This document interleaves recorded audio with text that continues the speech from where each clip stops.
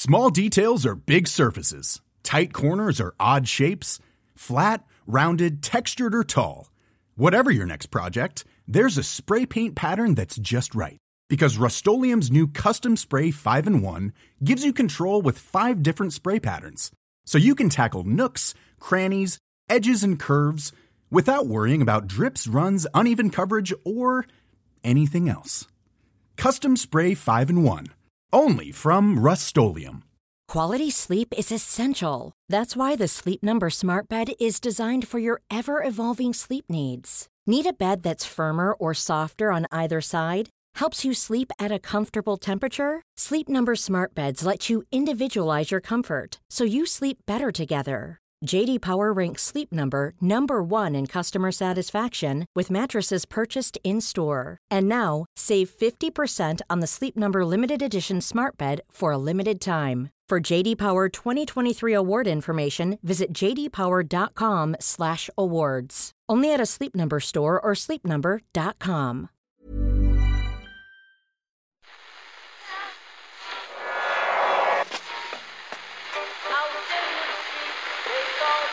What is that? That's the second time it's gone off.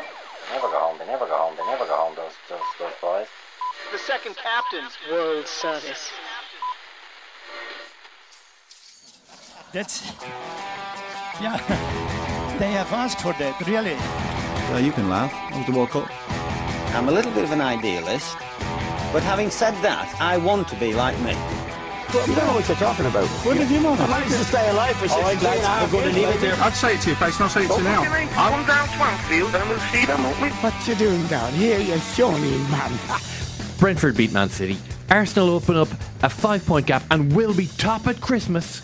Roared everyone on Sky Sports yesterday. For some reason. Yeah, I don't know what the... Anyway, our World Cup is starting in 6 days, and yet this morning, the football world is agog at revelations that A, Manchester United has been run terribly for the last 10 years, and B, Cristiano Ronaldo has the self-awareness of a toddler. Hello and welcome to today's Second Half of the Football podcast. Hello there, Ken. Hello, Karen, how are you? I'm good. It is a weird thing, though, isn't it? This is just so spectacularly ill-timed by Ronaldo. Such a spectacular misjudgment that it's hard to even believe it happened last night. But a point I would definitely make off the bat is that Alejandro Garnacho's thrilling last-minute goal for Man United against Fulham yesterday afternoon at around 6:15 p.m. was a real kick in the balls to this whole Pierce-Ronaldo venture. Well, I'm sure Pierce doesn't particularly mind either way. We've seen Garnacho's come and go.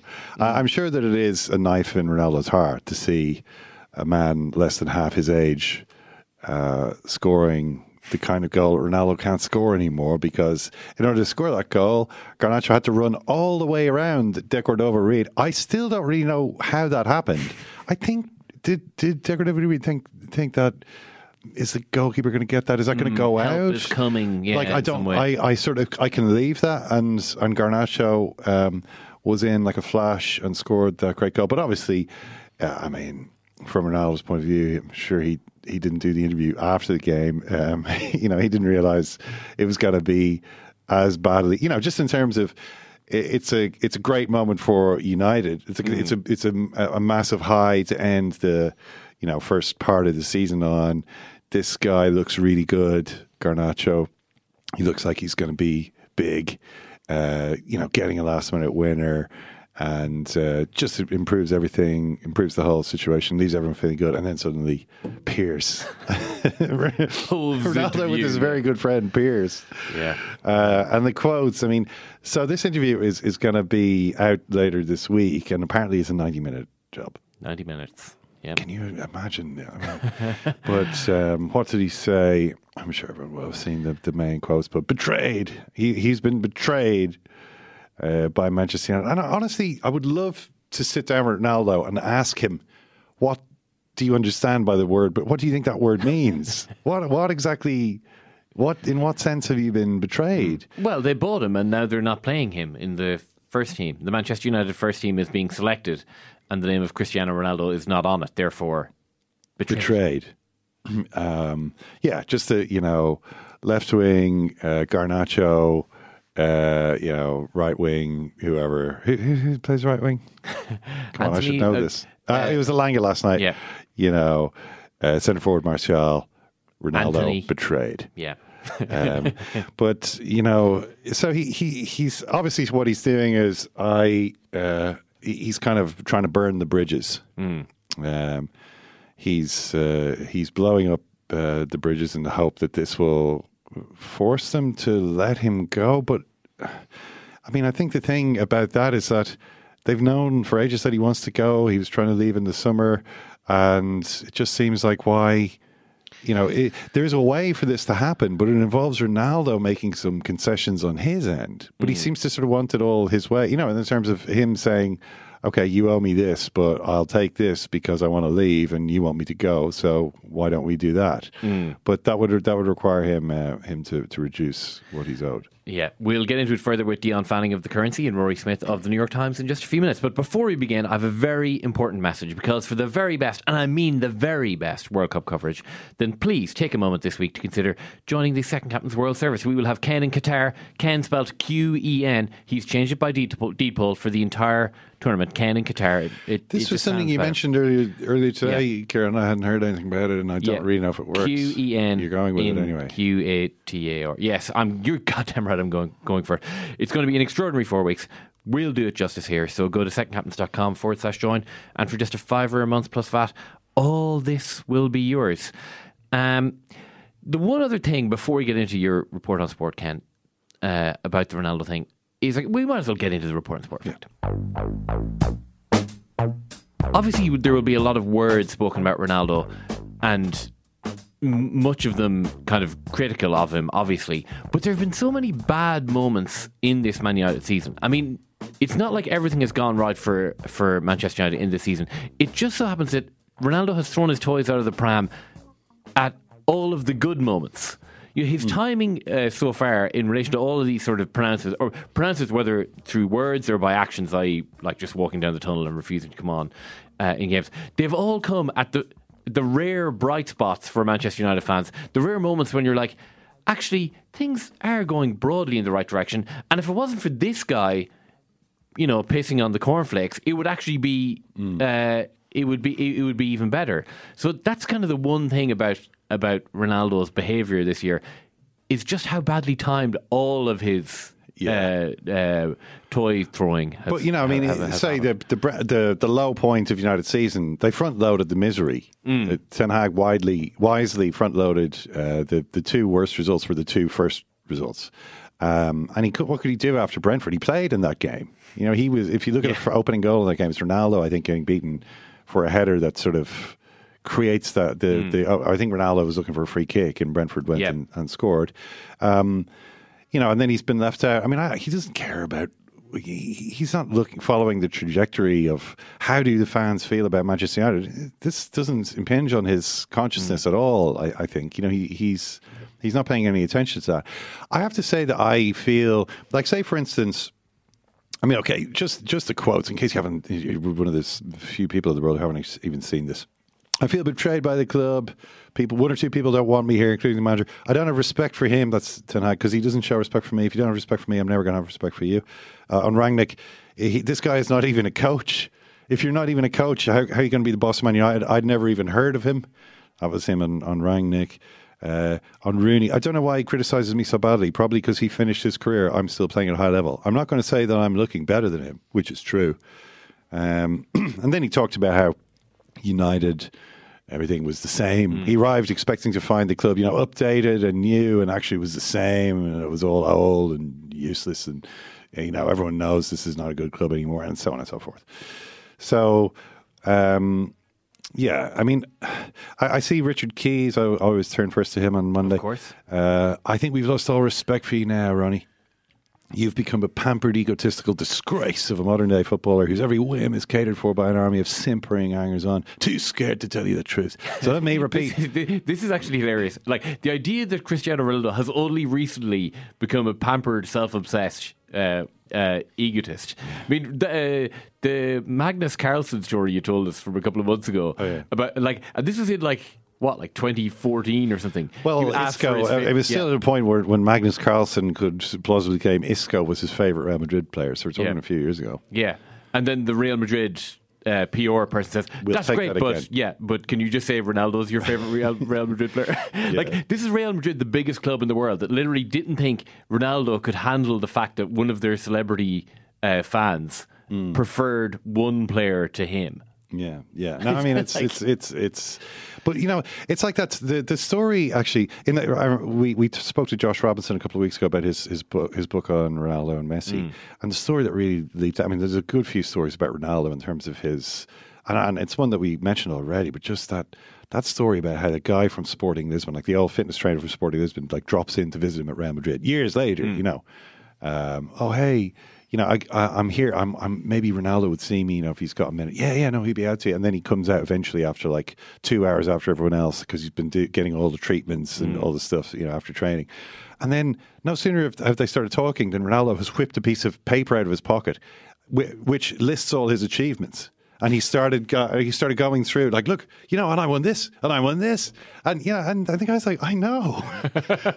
Where do you think I've been? I know who you are. Like I've actually been following your career with some pride, and now not a little concern. But what I mean is this: there's something, like I actually shy back a little bit from this type of criticism of him at this point. Because, I mean, in one sense, the only difference is that he's now a pampered, egotistical disgrace of a modern-day footballer who doesn't score a goal a game anymore, right? That's exactly the big problem. Like, the problem really is more that the ecosystem actively encourages this type of behaviour up until the moment that he can't score goals anymore. The way that the world has behaved towards him is insane and is consistently like this is just Ken repeats things he said before on the podcast day, but one of the things that made a big impression on me at the 2014 World Cup was seeing him come through the airport in Salvador after the Germany-Portugal game. Germany beat Portugal 4-0. It was a disaster for Portugal. And I was in the airport in Salvador with like loads of Mexicans for some reason who were going to, I think it was Fortaleza, and there was all these Mexican fans, and Ronaldo, Portugal basically came through the airport, but they were in like they were in an adjacent sort of hall that had been kind of sealed off from all the rabble, and so the players came walking through, and walking ahead of everybody, miles ahead of everybody, was Ronaldo, who I remember looked like a kind of a schoolboy in his high his knee high compression socks. And his shorts, and his school bag on his back, and he comes, and obviously it's like, whoa, it's Ronaldo. And so all the people just started behaving in the most insane way. Like, first of all, they were all kind of like, oh, like Ronaldo, like trying to get him basically to sort of, I don't know, give them a thumbs up for a photo or whatever. Yeah. But he kind of glanced at them and kind of kept his head down and just kept walking with this kind of determined stride. And the crowd then, when they realized he wasn't going to kind of dance, wasn't going to do the dancing bear, they then just started abusing him and like slamming on the window, like kids like tormenting an animal at the zoo, like horrible kids, or and then chanting Messi, and all this kind of stuff, just to sort of, and so I was thought about that, like this is, I just thought it was kind of mad. This is what he gets all the time, like this is what people are to him, like just this massive like. The way that fame, extreme fame of the nature that he has, he's literally the most famous person anyone who sees him has ever laid eyes on. Yeah. And the way that makes people behave is so distorting. Yeah, but I mean that is the nature of celebrity and all the rest. The idea of football is that you have 10 teammates and you have 20 teammates. You have a dressing room where, okay, everyone is very famous, and that there is an equality there. There is a level of treatment that every player gets in there that, like, you can't expect unbelievably rich footballers to expect people to treat them normally, given the industry that they're in. But in a dressing room, you actually can expect that, or at least in a broad sense, that a football club will treat someone actually, on a par. But like that, Ronaldo has no interest in that. You know what I mean? Like it's not, I've been dropped. It's not he doesn't believe me as a player. I'm betrayed. Well, the betrayed. story of his career has always been really about him, and he has always been the best player for his team, and it's always been, he's been doing these incredible things, and he has been above the other players. You can say there's supposed to be equality, and there should be. And, someone like Christian Eriksen, I'm sure, is, he's got like you can see how he is with his teammates. I mean, what did I think about Eriksen? Most players are like this. Yeah. You know what I mean? But Ronaldo is not like most players. And I feel as though the way the world has behaved around him, I mean, I don't mean to put the blame for his faults on the world, but I do feel as though the kind of way that he is now has been a two-way process. You know what I mean? And this kind of, how can you really spend too much time thinking about, other people having minds and being there? When every time you see people, they behave like animals towards you. Yeah, they literally go out of their minds. Yeah. So it's like, it's kind of, I don't know, Yeah. But look, we'll talk again more about that. I mean, there was some incredible stuff happened over the weekend. Obviously, the most amazing result was Brentford. Yeah. Making Manchester United's defeat to Brentford not look so bad, because at least they lost away and not at home like Man City managed to do. And, this was actually a brilliant game. And Brentford could have won the game by more, which is the great. Like, City just never really got a grip of the game. And there was a moment really early in the game when the ball sort of broke. Brentford were just defending, and the ball broke, and Rico Henry sprinted up the field with the ball. Just like, there was no doubt in his mind when he won the ball, or the ball, he got onto the ball 30 yards from his own goal line, that he was going to go all the way to the other end of the field. Like, there wasn't even there was no decision at any point. There was no contemplation of any other thing that he might do. It was just like, here we go. And City were kind of rocked by this. That resulted in a chance. I think Ederson ended up making a good save. Tony could have scored 4 goals. I mean, he scored 2, and he really could have. He had good chances. The goal could have been his hat-trick goal after 15 minutes. Well, they had a chance at 99 minutes when it was already 2-1, which they only missed because it was one of those, my God, there's 3 of us against one. Yeah. We have to score. Kevin De Bruyne. We have to score. And they were almost sort of too careful with what they did, and it ended up getting cleared by De Bruyne on the line. The whole approach was interesting. I mean, Pep referred to the long balls, which is exactly correct by him, because there was more long passes by Brentford than in any other game by any other team this season. But they just said, we're not even going to try to pass the ball through midfield. We're either going to run directly through there, or we're going to hit Tony with a long ball and make sure we've got a bunch of players around him. And City just couldn't do anything about this. I mean, the problem with doing that against City is that they will get the ball, and then you won't get it back for 3 or 4 minutes, and eventually it just becomes giving them the ball. But on this occasion, Tony was just getting the better so much of Laporte and Akanji or whoever City had up against him that that Brentford kept winning the ball in good positions. And so, I mean, there's an obvious template there. I mean, because it neutralized City's strengths. I mean, the City themselves didn't play that well, but teams don't have. Not many teams have a guy as good as Ivan Toney at this particular role. Most teams do not have a player who can actually do what he was doing, and if they did, those players have kind of. I don't want to say phased out, but it's certainly been less of an emphasis, like the aerial game, in terms of what you can actually do with it than all the other aspects of the game. So this side of things have been neglected. City are obviously not adapted to play against it. Most of the time they don't have to play against it. Yeah. And so on this occasion, it was a great, I mean, obviously then it creates this fantastic situation for Arsenal. I know you're saying top of Christmas. They're actually top after 14 matches though, which is a few matches less than you've usually about 18 or 19. And the team that was top after 14 games last season was Chelsea, amazingly. Yeah. Who finished 19 points behind City, who they were 1 point ahead of after 14 games. And the season before, who was leading the league?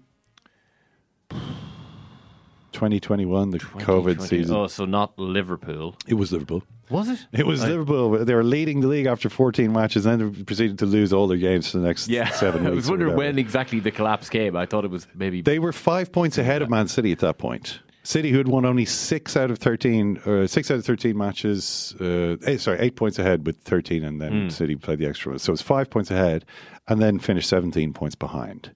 So City can turn those things around. Yeah, not quite the Stonewall guarantee of success. No. City are a team that can do this, but they haven't hit that sort of. I was just looking at them, saying, how good are they really compared to themselves? And the answer is not as good as the 18 and 19 teams that won the league, had scored more goals, had conceded far fewer goals at this point than this current City team. And Haaland is like, oh my God, everyone's been like, he's literally wowed the entire world, but City were scoring more goals in the 18 and 19 seasons. You know what I mean? So these are the sorts of things that Guardiola will be pissed off about. It sounded like you were about to start throwing flowers at Arsenal there, and I know a lot of Arsenal fans would be concerned that you may have been sidetracked there in some way. So I want to get you back on the road there, Ken, and ensure that you do what needs to be done to Arsenal top of Christmas. They're top of Christmas. No one. It's honestly like you might dispute the significance of the statistic. The Premier League basically turned into John Lewis or Tesco or someone. It suddenly just became all about Christmas yesterday to like an extraordinary degree. I couldn't believe what I was hearing. Yeah. Well, Arsenal are in a great position now, but again, because you've seen what's happened the last couple of seasons, where City just get on a roll and suddenly nobody can. It's just 3 points, 3 points, 3 points, 3 points, and Arsenal get a draw and then they lose a game. They still have to play City twice. And so it kind of comes down to those games because it's still in City's hands as we. If move City into win all the games, then they're going to win the league. Yeah. So, but it's in Arsenal's hands as well. Maybe is it in Tottenham's hands? I'm not sure. It is. Tottenham, by the way, I don't know how they managed to get away with they won 4-3. They're addicted to going 2 goals down now and suffering. They're like, oh. Well, this time they went a goal down 3 times. Yeah, no, they did. Were they not 3-1 down at one point? Well, maybe. No, it was 2-2 then 3-2. So they just went down. Went a goal down 3 times rather than. But they, the first goal, the Kane goal. How was that allowed? You just started talking about Spurs again. Like you're refusing to talk about Arsenal. It's actually unbelievable. No. I'm not talking about. I'm not. That's not true. But I was about to make a point, which I'm sure Arsenal listeners will agree with it. I don't know how that goes. Oh, the first goal, outrageous. He literally rugby tackled Messi into his net and pinned him into his net like a dolphin in a tuna net. And suddenly Kane just kicks it in, and we're all supposed to say that's fine. Well, this is Captain of England Captain of England Ken. I just did what you always do. Yeah. Listen, it's a World Cup week. The World Cup is starting. England's captain needs a goal. Yeah. Yeah. And of course, Darwin Núñez, I'm getting a lot of Twitter abuse from Liverpool fans who DM me to tell me what, That's interesting, isn't it? Yeah, to say. Interesting choice. How can you. Is that out of concern for you that they don't want. They don't want their own followers to see just how terribly they're about to own you in a DM. No, I don't really mind, but it appears that I've set myself up as I wrote Darwin Núñez off. It appears that people. Now, did I do that? I don't think you expressed a lot of doubts about his ability as a Premier League footballer. I think I was a little. I was intrigued by some of what I was seeing.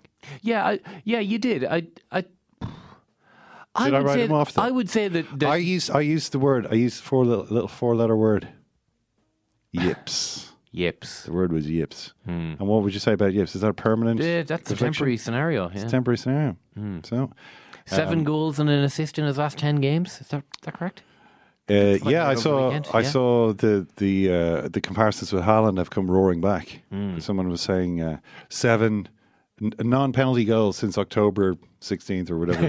Whatever date it was that Haaland. The day after Haaland's last hat-trick. And and Núñez has 7 and Haaland has only got 1 since that date. So all I'm saying, he's on pace to pass Haaland out around March. So we'll see how that one pans out. Burrow is a furniture company known for timeless design and thoughtful construction and free shipping. And that extends to their outdoor collection. Their outdoor furniture is built to withstand the elements, featuring rust-proof stainless steel hardware, weather-ready teak, and quick-dry foam cushions. For Memorial Day, get 15% off your Burrow purchase at burrow.com/acast and up to 25% off outdoor. That's up to 25% off outdoor furniture at burrow.com/acast. Life is full of what-ifs. Some awesome, like what if AI could fold your laundry? And some, well, less awesome, like what if you have unexpected medical costs? United Healthcare can help get you covered with Health Protector Guard fixed indemnity insurance plans. They supplement your primary plan to help you manage out-of-pocket costs. No deductibles, no enrollment periods, and especially no more what-ifs. Visit uh1.com to find the Health Protector Guard plan for you.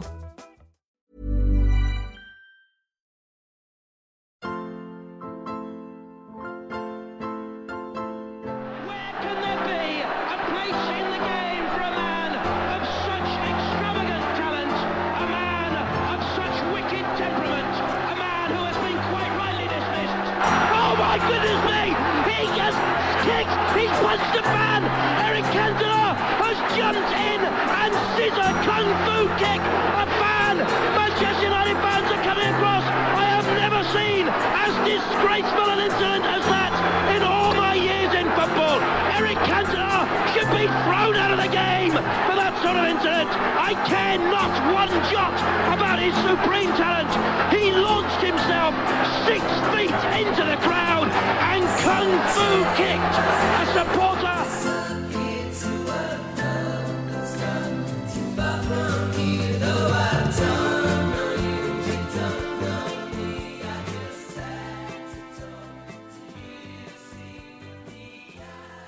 All right, well, Rory Smith is on the line. How are you doing, Rory?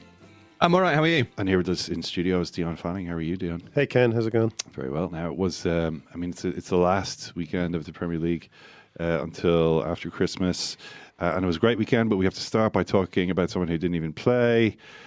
And I'm actually unsure where to even start with this Ronaldo interview because, like, what more is there to be said at this point? I mean, it's an explosive interview. It's a blast. But, like, what does it change, Dion? It doesn't change anything. It's an explosive interview. It's true, but it's also managed to be an explosive interview which doesn't tell us anything that we didn't know already. And some of the stuff seems to be only a shock to somebody as self-obsessed and narcissistic as Ronaldo. You know, he has to kind of gently break it to Piers Morgan that there were people at the club who didn't want him around, and I'm going to shock you now with this information and. We know that. Yeah. Although they didn't let him go. I mean, they didn't let him. But at the same time, you can tell that by as it's unfolded this season, that there are people that would be happier for him to not be there. Yeah. He seemed to do a bit of a PR exercise by, I think, trying to align himself with the supporters who feel that things have just. There's been a rot at the club, for 10 years by saying that nothing has changed. But unfortunately, this seemed to lead him down a road of actually, criticising the fact that the chefs were still the same as they were when he left the club, and then he had to kind of really realise. Even Ronaldo realised that actually that's good. That's a nice thing about a nice touch of it. The gear should be better. They should have new ovens. They should have all technology in the kitchen. I was kind of interested in that technology and infrastructure. Yeah. It's all lacking. But I mean, in that sense, I suppose he echoes a lot of complaints that everybody has. Well, Manchester United fans have been making consistently about the Glazers' lack of investment in there was a bit of truth mixed in. But the truth was mixed in. But the greatest emblem of Manchester United's failure to progress was sitting opposite Piers Morgan doing the interview. Yeah, because he's back at the club. Like that was the failure. And again, this idea of the three coaches he worked under, the only one he speaks fondly of is Solskjaer. Tells you everything, because when it was being run as a theme park for the old Manchester United and the Manchester United way, and they weren't parking in Alex Ferguson's car park spot, and they were visiting the cliff and all this kind of stuff, that was kind of, Ronaldo was happy enough with that in his own way, and he's only there because of their failure to move on. Yeah. And if Eric Ten Hag had been there a year ago, would that have happened? I really doubt it. Rory, what did you make of it? Is this a PR masterstroke by Ronaldo? Not so much. No, I think I agree with Dion. I'm not sure that there's anything particularly new in it. I think some of it is feels slightly embittered, slightly more personal than maybe we'd realised. But the thing that really struck me was the strangeness of seeing Ronaldo, who is probably one of the two most famous footballers who've ever lived, talking to Piers Morgan, who admittedly, he obviously isn't everyone's cup of tea, but he's a major kind of social presence, millions and millions of followers on Twitter and stuff. But on a TV channel that I think is called Talk TV, which I don't know how to receive, and I'm guessing the vast majority of people in Britain don't know how to receive either. You ever heard of YouTube.com, Rory?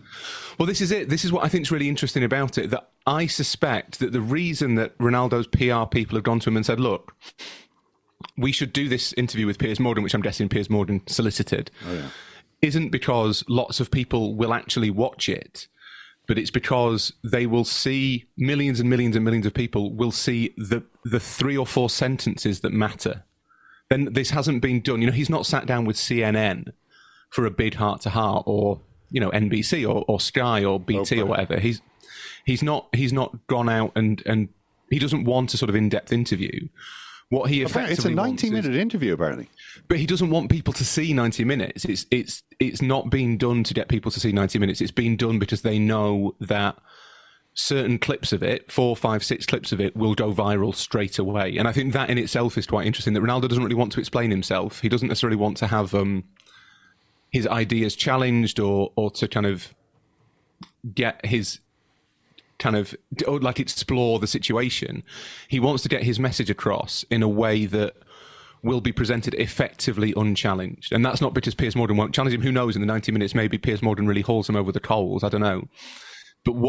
I think it's fascinating that they've done it with an outlet that is exclusively designed to get people to see 30-second, minute-long clips rather than the full 90-minute Farrago. And that in itself, I think, is quite just really struck me that it's so strange, because he is, go to any broadcaster in the world and say Cristiano Ronaldo wants to talk to you. Yeah.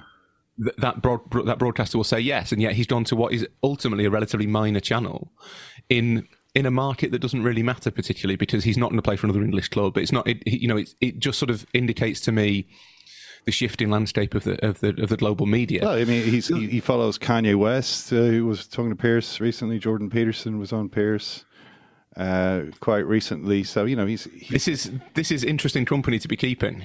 Yeah, he's had a few big interviews in the last little while. But by your rationale, then the key sort of takeaways from this interview are probably already out. Yeah. So what did he actually say? He said, I didn't even know who Ralph Rangnick is. That guy's not even a coach. He said, I don't respect Eric Ten Hag, which is, that is probably, of all the things I've seen from the interview, that is probably the most, the most final, in the sense, okay, we started off saying, what does it really change? Is there anything here we didn't already know? And there isn't much we didn't already know. We kind of knew he hated the situation and wanted out. He tried to leave the club in the summer, and he's been sulking the entire season. But the fact that he's now said to Piers Morgan, I don't respect Eric Ten Hag, surely means that's it for him there now. Yeah, I would have thought so. But the problem in January is the same problem as he had in the summer, that there's no market for Cristiano Ronaldo, certainly not on the sort of money that he would expect. So I think the closest he came to leaving in the summer was for Sporting Lisbon, which feels like the natural kind of end point of his career. It has a romantic arc. I think he would come out of it quite well if he spent the last year or two of his career back at the club where it all started. You can really sell that story. And by all accounts, Sporting basically said they didn't really fancy it. It was a massive financial commitment. It would define the way they played. It kind of changes the project that Ruben Amorim, the coach, has been building. And they kind of got cold feet rather than Ronaldo. So I don't quite know where Ronaldo goes. A lot of the kind of the escape routes have disappeared for players of that size and that stature, because there's no Russia, there's no China. Turkey, I think, would really struggle to. There'd be very few clubs in Turkey who could meet his wages, and it also feels it's a little bit budget going to Turkey. Do you know what I mean? It's not something necessarily. If you go to China, you can sell it as I'm trying to conquer this brave new world. If you go to Turkey, it's very obvious what you're doing. And I think for various reasons, Ronaldo probably isn't going to go to MLS. So I'm not quite sure where Cristiano Ronaldo pitches up, to be honest.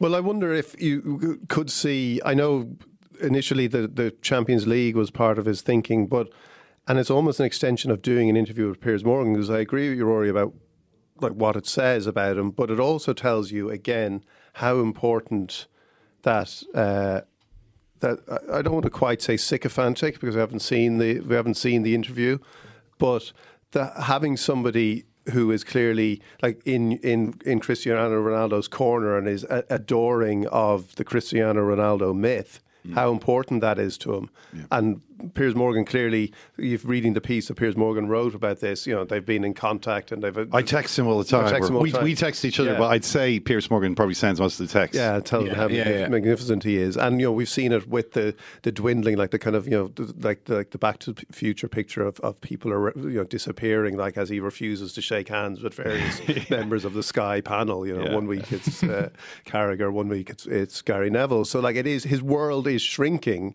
because of his demand for worship.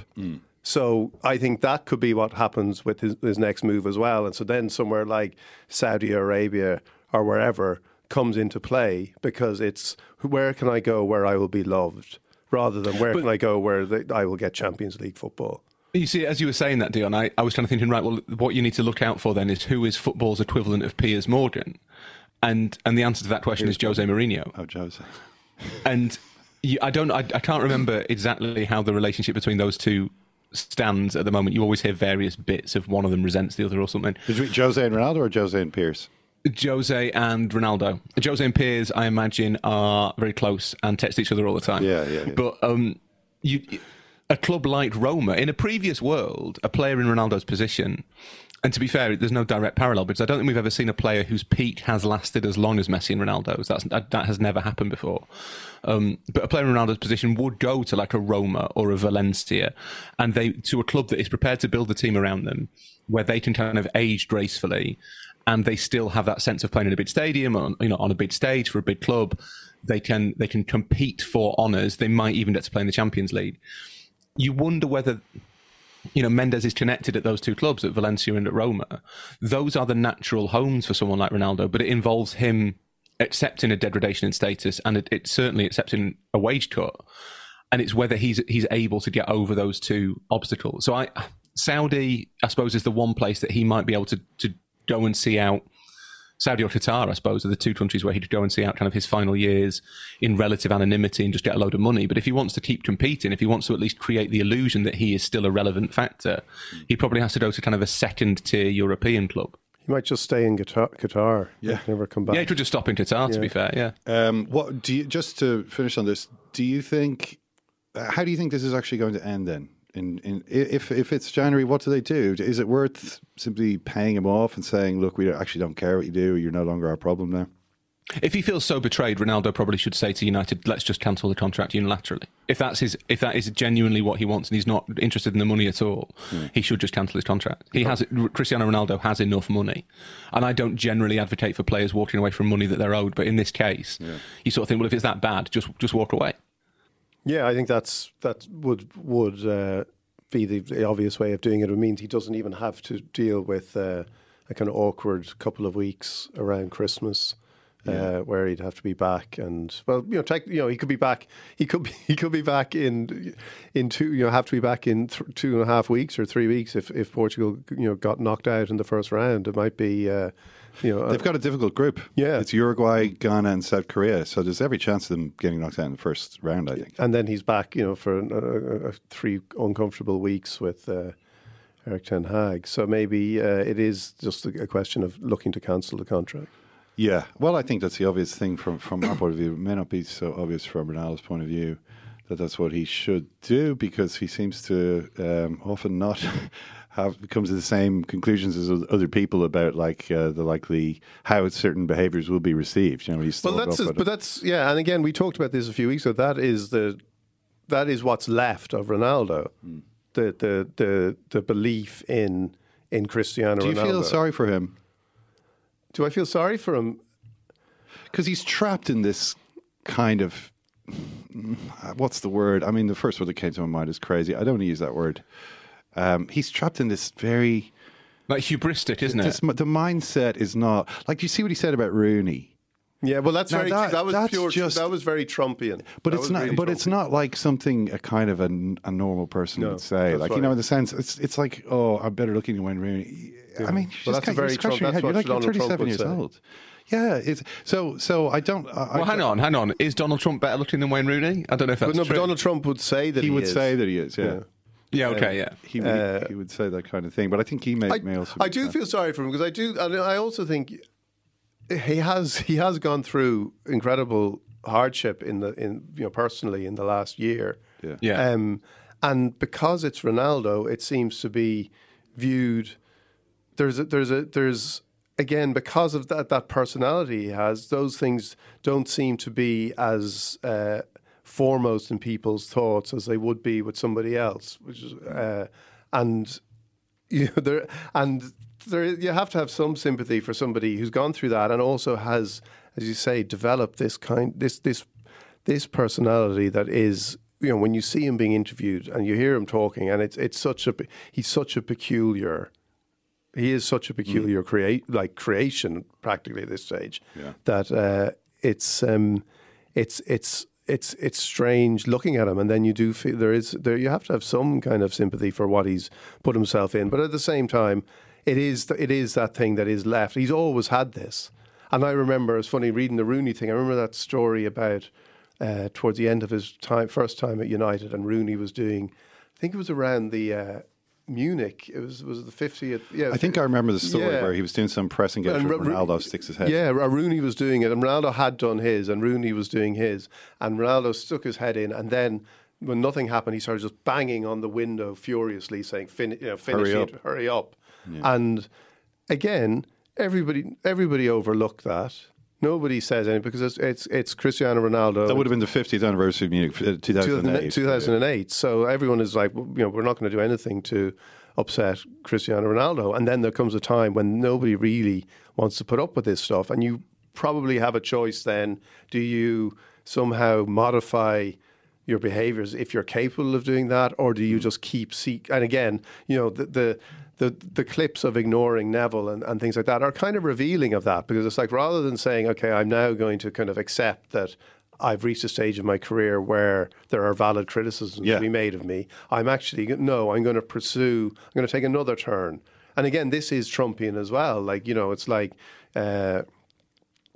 Trump refusing to disown anybody, who shows any fondness for him. Yeah. Although he walked out of a Pierce interview. Do you not think as well that even the focus on respect is just it's very puerile? It feels like the sort of thing that a 37-year-old incredibly successful person probably shouldn't be banging on about quite as much. Like that the ultimate kind of currency in Ronaldo's mind and in his world is respect. And the sense I got from that clip, and again, we don't know the full context of the interview, but was that he kind of doesn't respect Ten Hag because he feels like Ten Hag doesn't respect him. Well, he said that I don't get any respect, so I'm not going to give him any respect. That's the logic of a child. And there's lots and lots of giveaways that just sort of suggest that Ronaldo, because he's been so famous for so long, because he's surrounded by yes men, because he his every whim has always been attended to, because everyone has indulged him. There is a kind of unformedness to Ronaldo where he's not like a proper adult. I think that comes through quite a lot with Ronaldo. There's a lot of kind of stroppiness about him. But the other thing that I think is really important is that what Ronaldo's been through, the way it's not even mentioned. I think it's probably not mentioned. A lot of people find it hard to contemplate. But there should probably be quite a lot of leeway for quite a lot of his behaviour since that point. From both the club and externally, because he's lived through a complete nightmare. And Dion's right; it is just kind of like, well, it's Ronaldo, so yeah, all right, we'll mention it, but it's not sort of factored into how we discuss him at any point, and that feels a little bit harsh to me. Yeah, it is unfair. Well, we will eagerly await the 90 minutes of Pierce Ronaldo, which is broadcast later this week. In terms of the football that actually happened, one of the interesting games was the one at Newcastle, and this was a really bitterly contested game, as though Chelsea, who lost the game, sensed that there was more at stake than just the points. That this was a kind of, and I've had this impression in a couple of Newcastle games this season. The one at Anfield, for example, which they ended up losing, was it kind of felt like there's a lot more going on here. You know, we're sort of the rising club now. We're kind of we're actually going to push you people out of, you know, the knock you off your perch. Let's say there was a bit of that going on. And I have to start by asking, Rory, Eddie Howe, is he doing a great job, or is the Public Investment Fund of Saudi Arabia doing a great job? Well, both. I don't think those things are mutually exclusive. Like, who's doing the better job, Rory? Who's doing the better job? I think it would be difficult for Newcastle to be in third if they hadn't spent £200 million on players. I think that is the way that I'd maybe characterise that. Howe has done a really good job with the players that he has been bequeathed, and he has also, the other thing I think that's really, really impressive about Howe is that he seems to have kind of addressed a lot of the weaknesses in his own coaching that were fairly obvious throughout his time at Bournemouth. Like what Eddie Howe did at Bournemouth was spectacular and really impressive, but there was always that sense that his teams were much better with the ball than they were without it, that they were quite easy to play through, that they were kind of nice opponents. That has all gone out the window at Newcastle, and I think Howe, while he was out of work, did a lot of those things that always sound a little bit like jollies to me, but apparently coaches think they're really important. You know, he went to Italy to watch Italian teams train defensively. He went and watched Diego Simeone's team. He went and watched Atletico Madrid train for 3 days to work out what they were doing defensively. He sought advice and opinions to try and improve the flaws in his own coaching. And he deserves credit for that. What he has done is really impressive, but his attempt to pretend that the money is not relevant was very, very thin.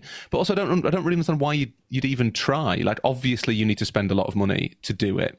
He doesn't have to go into the morality of being a state-owned club. But, you know, it feels like even Guardiola will say, I've got amazing players. Even Pep has the kind of self-awareness to think, all right, you know what, I better at least acknowledge that. Whereas trying to dismiss it and pretend that this is some sort of underdog fairy tale actually diminishes the extent to which Newcastle, this season at least, still is a bit of an underdog story. Do you feel it as an underdog story, Dion? Are you thinking this is like 95, 96 or 93, 94 all over again, seeing this rampant young Newcastle team? No, but I do think it's probably happened quicker than I anticipated. I think, and again, it is very early, and there's a lot of reasons.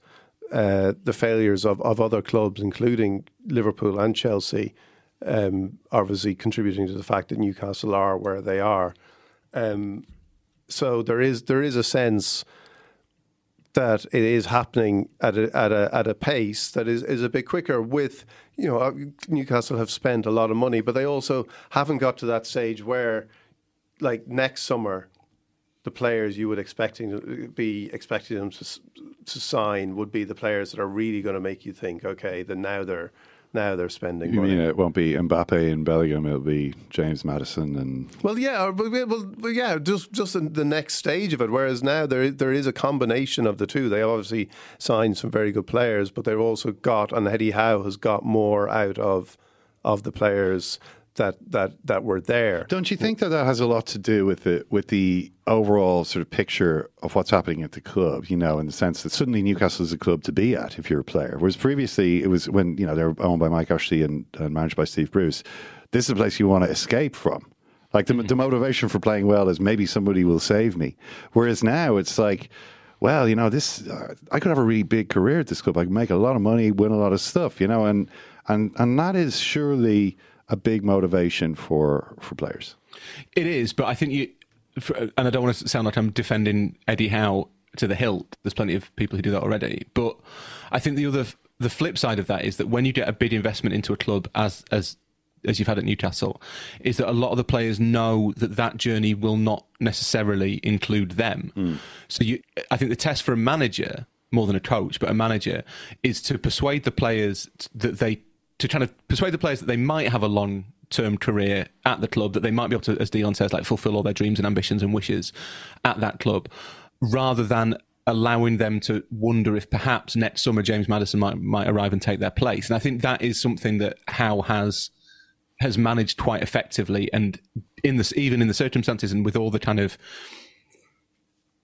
queries and quibbles about kind of exactly what the nature of the project at Newcastle, I think you can give him credit for the way he has been able to kind of galvanise the team behind that sense of, right, this is exciting, rather than this is going to be really exciting but for better players than you lot.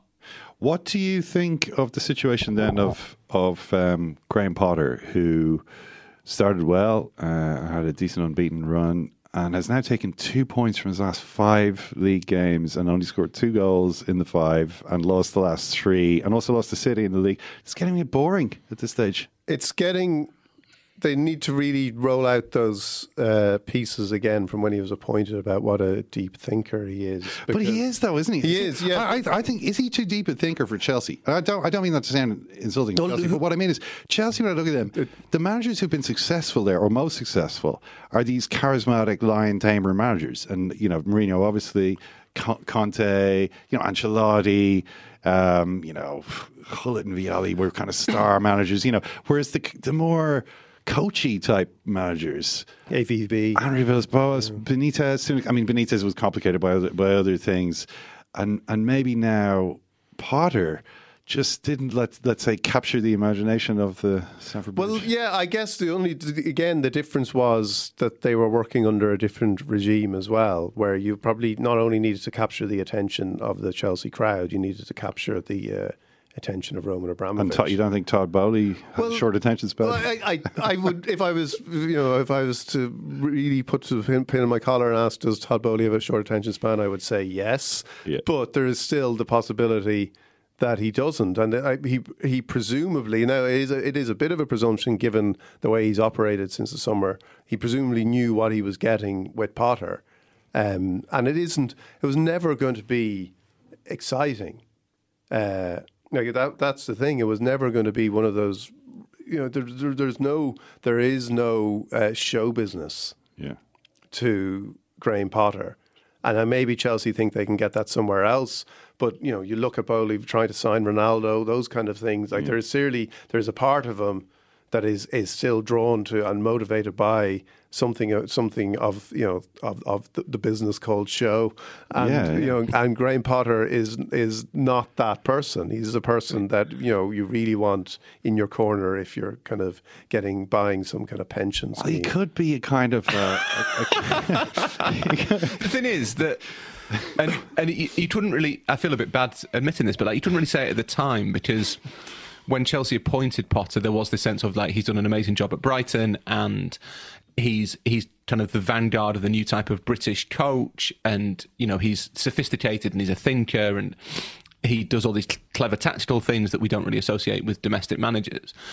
But his Brighton team were quite patchy, and he got the Chelsea job at a time when he was very much on the upswing. Things were going really well. Moises Caicedo had emerged as one of the best midfielders in the country, and they were getting good results, and teams were going to the Amex and getting swept away by this kind of inventive and intelligent football. But there had been a period, I think not that long beforehand, when he'd gone 9 games without a home win, and where Brighton hadn't won for 10. And I just wonder whether... I'm fully invested in the Graham Potter story and have been since Ostersunds. I think he seems like a really nice bloke, and he is without question a good coach. But I do wonder whether he is a bit of a kind of tinkerer. He does like to have his tactical impact on games. And I just wonder whether there's a part of his process that is, the experiments will every so often catch fire and something will work for a while. But in between, there's a lot of times when he's kind of twiddling, tweaking and doing all that stuff, and it's not really having the desired impact. And it just seems like Chelsea kind of in that spell now. And I think that got forgotten when he got the job, that he went on quite a lot of runs at Brighton where things weren't great. And because it was Brighton, we kind of ignored it. Because, if Brighton don't win for 6 games, who really cares? Nobody in the broader scheme of things. Brighton fans booed him, of course. Fans. He was booed by the Brighton fans. So don't forget that. Yeah, so I just wonder whether there is maybe a slight... This is maybe part of the Potter experience more than we kind of gave it credit for at the time, and maybe more than Bowley realised. Yeah. I sort of do wonder as well, there aren't that many big teams where they change the formation and change the sort of tactical approach game to game a lot, I don't think. I mean, usually they Usually, I mean, City is an obvious counterexample to that, but still, you know, the structure of City, he does tend to use the same players a lot. You know, he's used fewer players than the other teams, and maybe at a big club that just kind of starts annoying people a little bit more than at a smaller club where you're like, well, we have to be clever. You know, Chelsea shouldn't have to be clever. I wonder though, Rory, if you think Todd Bowley. This is the other thing I was thinking watching that game. I thought, what is Todd Bowley's plan here? This is in the week where FSG. Well, it's reported that FSG want to sell Liverpool, and you know they seem to. You know, there was this story, another story. David Ornstein had that. You know, Mike Gordon, who's been kind of their guy on the ground, or on the ground in Boston, but sort of running the club from their point of view, is now stepping back to focus on selling clubs. So it does look like this is going to happen. And if they're thinking, yeah, it's time to cash out of this now. You know, maybe we've taken it as far as we can, and you know they're letting in Saudi Arabia, and we didn't get the Super League, and you know, really, what's the upside? I can see the downside, but where's the upside come from? So they're deciding apparently to cash out at just the moment that Todd Bowley cashes in. He arrives, pays a record sum for the club. They've jacked up the interest rates, I think 3% since he came in May. The Fed rate has gone up by 3%. He's all in on the All-Star game. That's his. Well, you know, what do you think there is a plan there? What does Todd Bowley know that FSG doesn't know? Well, the word that people keep coming back to is basically streaming. That appears to be everybody's plan. Like Bowley said that he thinks Premier League teams will be worth 3 times their current values, or you know they'll all be worth $10 billion or whatever. When he bought Chelsea, I think he believes that, and the revenue stream that is untapped is streaming. That they think if they can break clear of the kind of the tyranny of the organised broadcasters and just do it themselves, then that is where the money is, and maybe that's right. But I've got to say, and I'll be cast as an FSG loyalist, and to an extent that's probably true.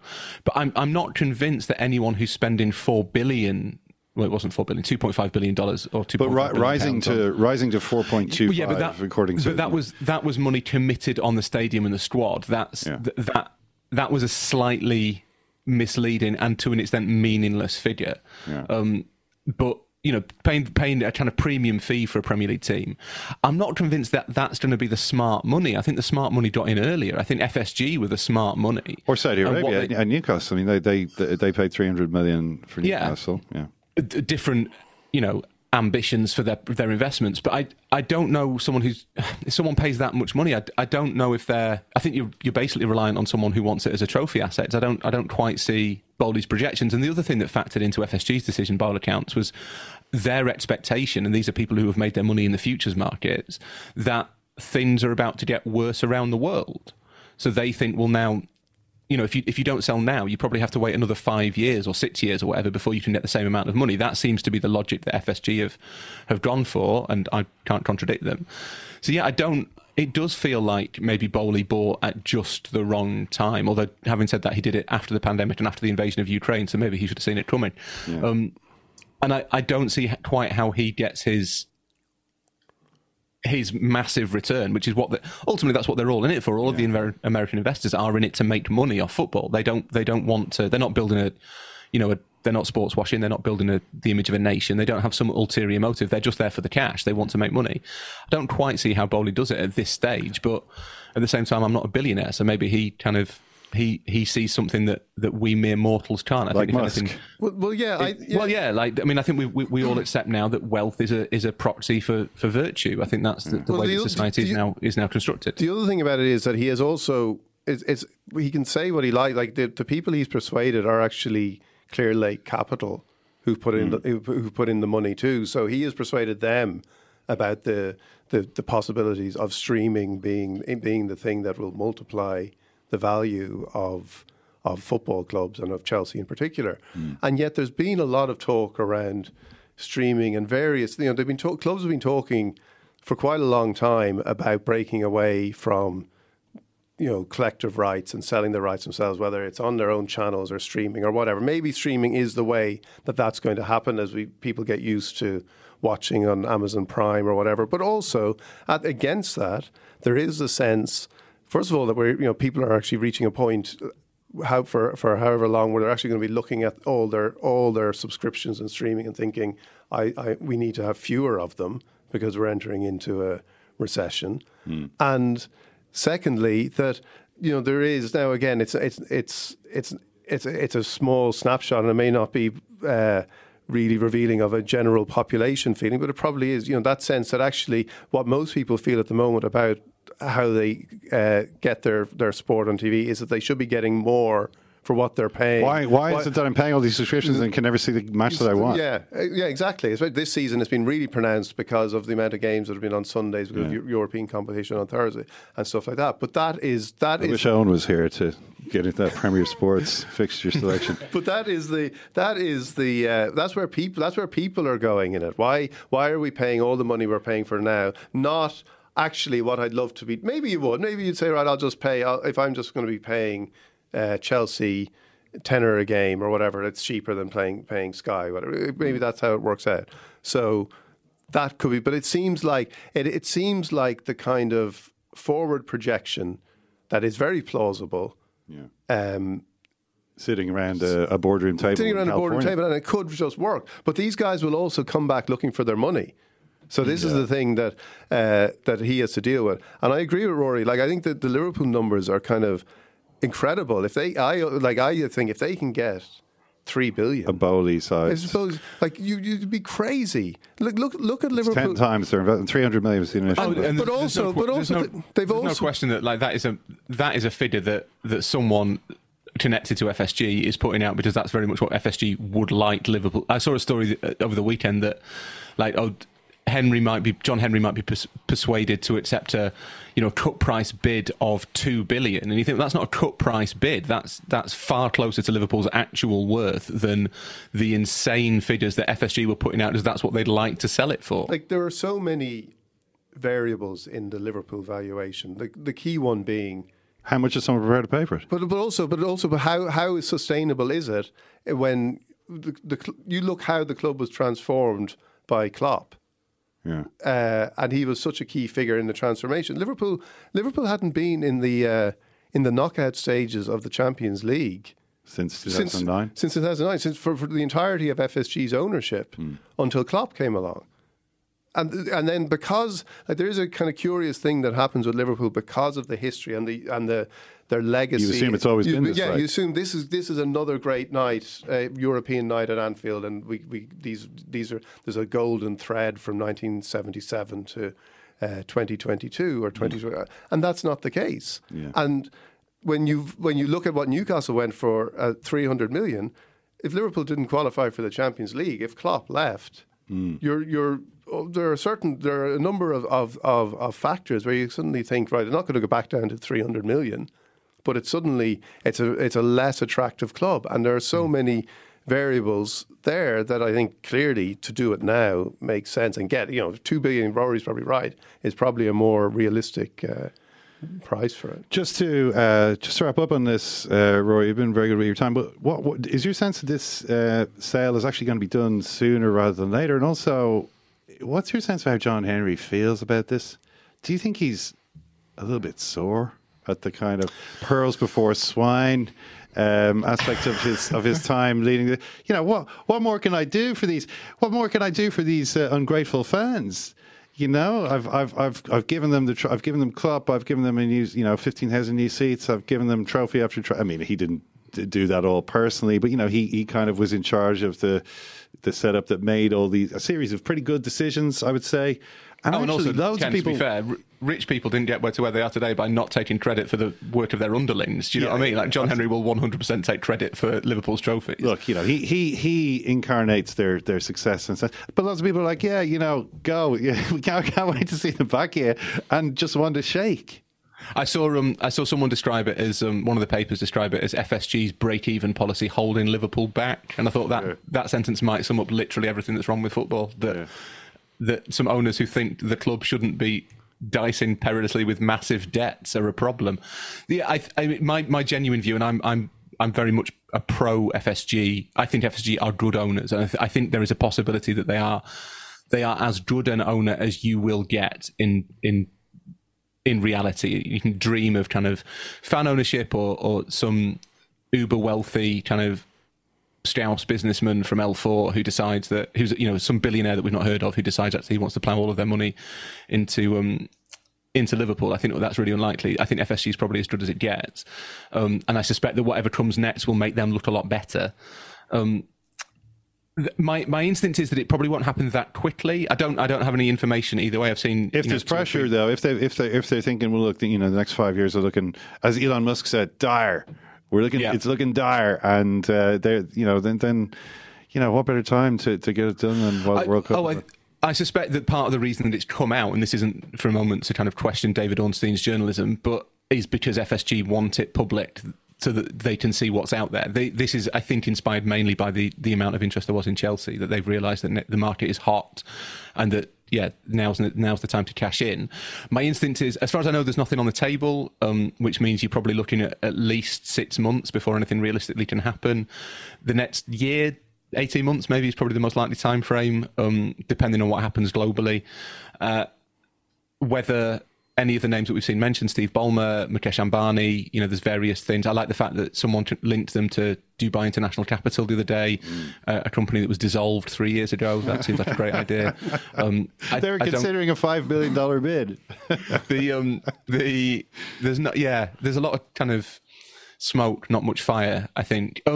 Is Henry sore? I suspect that if they got £2 billion on a 300 million investment, and then maybe 100, 150 million more of their own money that they've put in, then I think they'd be any soreness would probably be erased. I wouldn't be surprised. I think Henry's main takeaway from his involvement with football will be a degree of bafflement. I think he probably feels that you can do your best for a team and you can make decisions that to you in Boston, sort of sitting there cold and calculating in a sort of ambivalent rather than negative sense, and that you can see on paper are the best things to do for the club, things that make perfect sense on a business perspective, and then you get this furious backlash and this complete lack of gratitude. I think he probably will find that slightly confusing, but ultimately, none of us should kind of mistake the motivations of any of these people. Not one owner of a major Premier League or European team is in it because they love football. There is no, you might be able to make the case of like Delia Smith wants to do it for Norwich, but the vast majority, even Matthew Benham and Tony Bloom, they might support those clubs, but their motivations are at least partly proving themselves to be incredibly clever. They're not. There's very few like purely motivated owners in football. Henry was in it to make a profit, and Henry will make a profit if he sells it. So that's his metric by which his success will be gauged. Mission accomplished. Roy Smith, Dean Fanning, thanks a million for talking to us about all that this morning. Thanks, Ken. Thanks for having me. Yo, I'm getting ready to put y'all up on something, man. Yo. Put some respect on my name. I've won five World Cups. It's personal between me and you, and I'm going to do you some serious harm, you big stiff idiot. Okay, all right. Who are the people who are going to get together and go, whoa? Like, you know what I mean? Like, yo. Are Kante and Rudiger going to be like, whoa? Azpilicueta and Jorginho? Like, whoa. Little pack of alpha dogs. Like, whoa. Is Mason Mount the senior man? Whoa.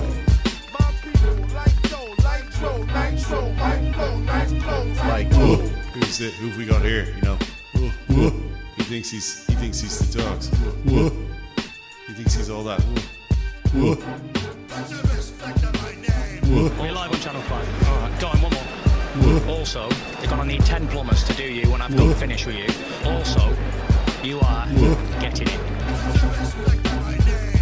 Okay, one final word on Ronaldo, even though we've both expressed a desire to not talk about Ronaldo. But I think one thing we haven't really talked about is this kind of well-worn trope in modern-day football is that players are now ungovernable. Players of this stature are ungovernable. But Ten Hag has actually managed to sort this out. Now, obviously, not all top-level players are going to handle this as badly as Ronaldo has. But I don't know how successful Ten Hag is going to be as Manchester United manager. But this has been an unqualified success on his part. Yeah. Because it's the toughest part of the job in a lot of ways. Like the idea, this idea of trying to manage top quality players it does often look like an impossible task, but he's done it almost perfectly, I would say. Well, I think the main thing Ten Hag has done actually has nothing to do with Ronaldo, and simply it is that he's getting good performances out of players, and the team is clearly playing better than it has been for some time. Look at, say, Rashford and how he's kind of resurgent. Bruno Fernandes is playing much better than he did last season. Eriksen has been added to the team, I think, has been really good.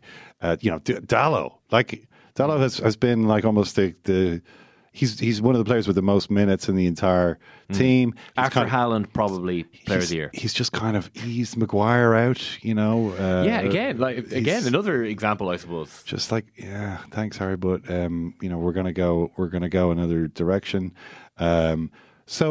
And obviously Anthony has made a decent start as well. So you've got like a lot of things which are starting to go well for United in this, and a feeling that and then of course wins against Liverpool, against Arsenal, Man City. Maybe not wasn't great, but there's been a lot for them to sort of feel good about. This has been after a couple of really bad years. Really, I know it was the second place in the 2021, but it wasn't really.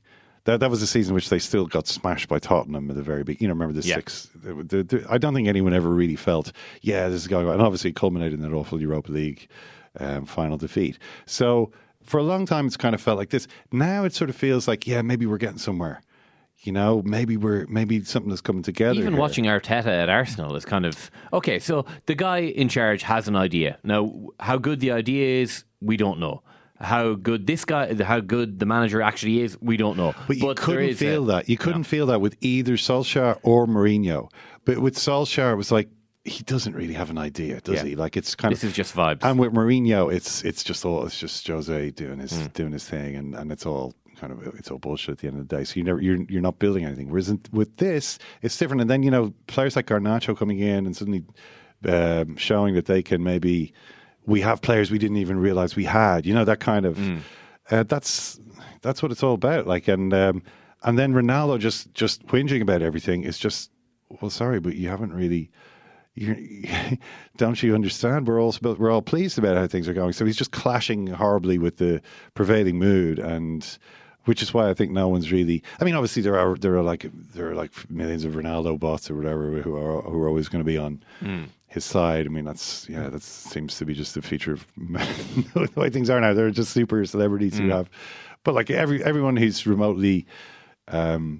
Interested, tuned into this, or cares about how Manchester United do, can see. I mean, this is all history now. It's all over, and this is just kind of embarrassing for everybody. And actually, ultimately, it's embarrassing most of all for Ronaldo himself, because it's bad that like this is going to be the end of the end of how things are at Manchester United, because they love Ronaldo. Like, they loved him. They used to sing his name when he was playing for Real Madrid. Remember when he went back there, he went back there to knock them out with Real Madrid in Ferguson's last season, and they were singing his name. And so they'll be saying his name in 5 or 10 years' time as well. It's just a they will, because everyone will forget pointless, this, ridiculous coda to his career. It is. It's pretty sad. So. That's pretty much it. World Cup build-up is going to be huge all week. There's also Ireland against a, unfortunately, Haalandless Norway on Thursday night. So if you're not a member, did you see that? Unbelievable, isn't it? Unbelievable. Disrespect being shown. He bottled it. Well, because what's it all about for these guys at the end of the day? Well, he saw what Collins did to Jackie Grealish and just decided, don't fancy that. Collins got a real good look at the Premier League from a good vantage point down near the bottom there. He can see the whole field ahead of him. He can. Just like he could see the whole Ukraine team ahead of him that night in Łódź. He made mincemeat of him. He can plot a course through there. So, it's all about goals per game, average for these guys. And Haaland just thought, you know what? I think I might sit that one out. I know when I could pad my numbers. Ireland away on a Thursday. That doesn't look to me like I'm going to do push-cash numbers there. So maybe I'll just judiciously make myself available for the second of the two matches. Wolves bottom at Christmas, but no need to panic just yet. The only way is up. Thank you very much, Ken. Thank you very much, Kieran. And of course, this is your regular reminder that Second Captains is part of the Acast Creator Network.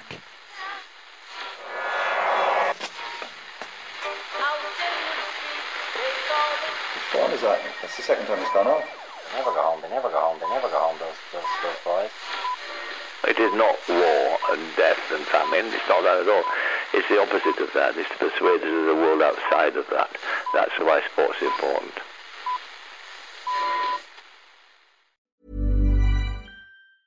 Small details are big surfaces. Tight corners are odd shapes. Flat, rounded, textured, or tall. Whatever your next project, there's a spray paint pattern that's just right.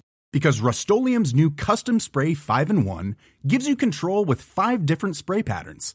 So you can tackle nooks, crannies, edges, and curves without worrying about drips, runs, uneven coverage, or anything else. Custom Spray 5-in-1. Only from Rust-Oleum.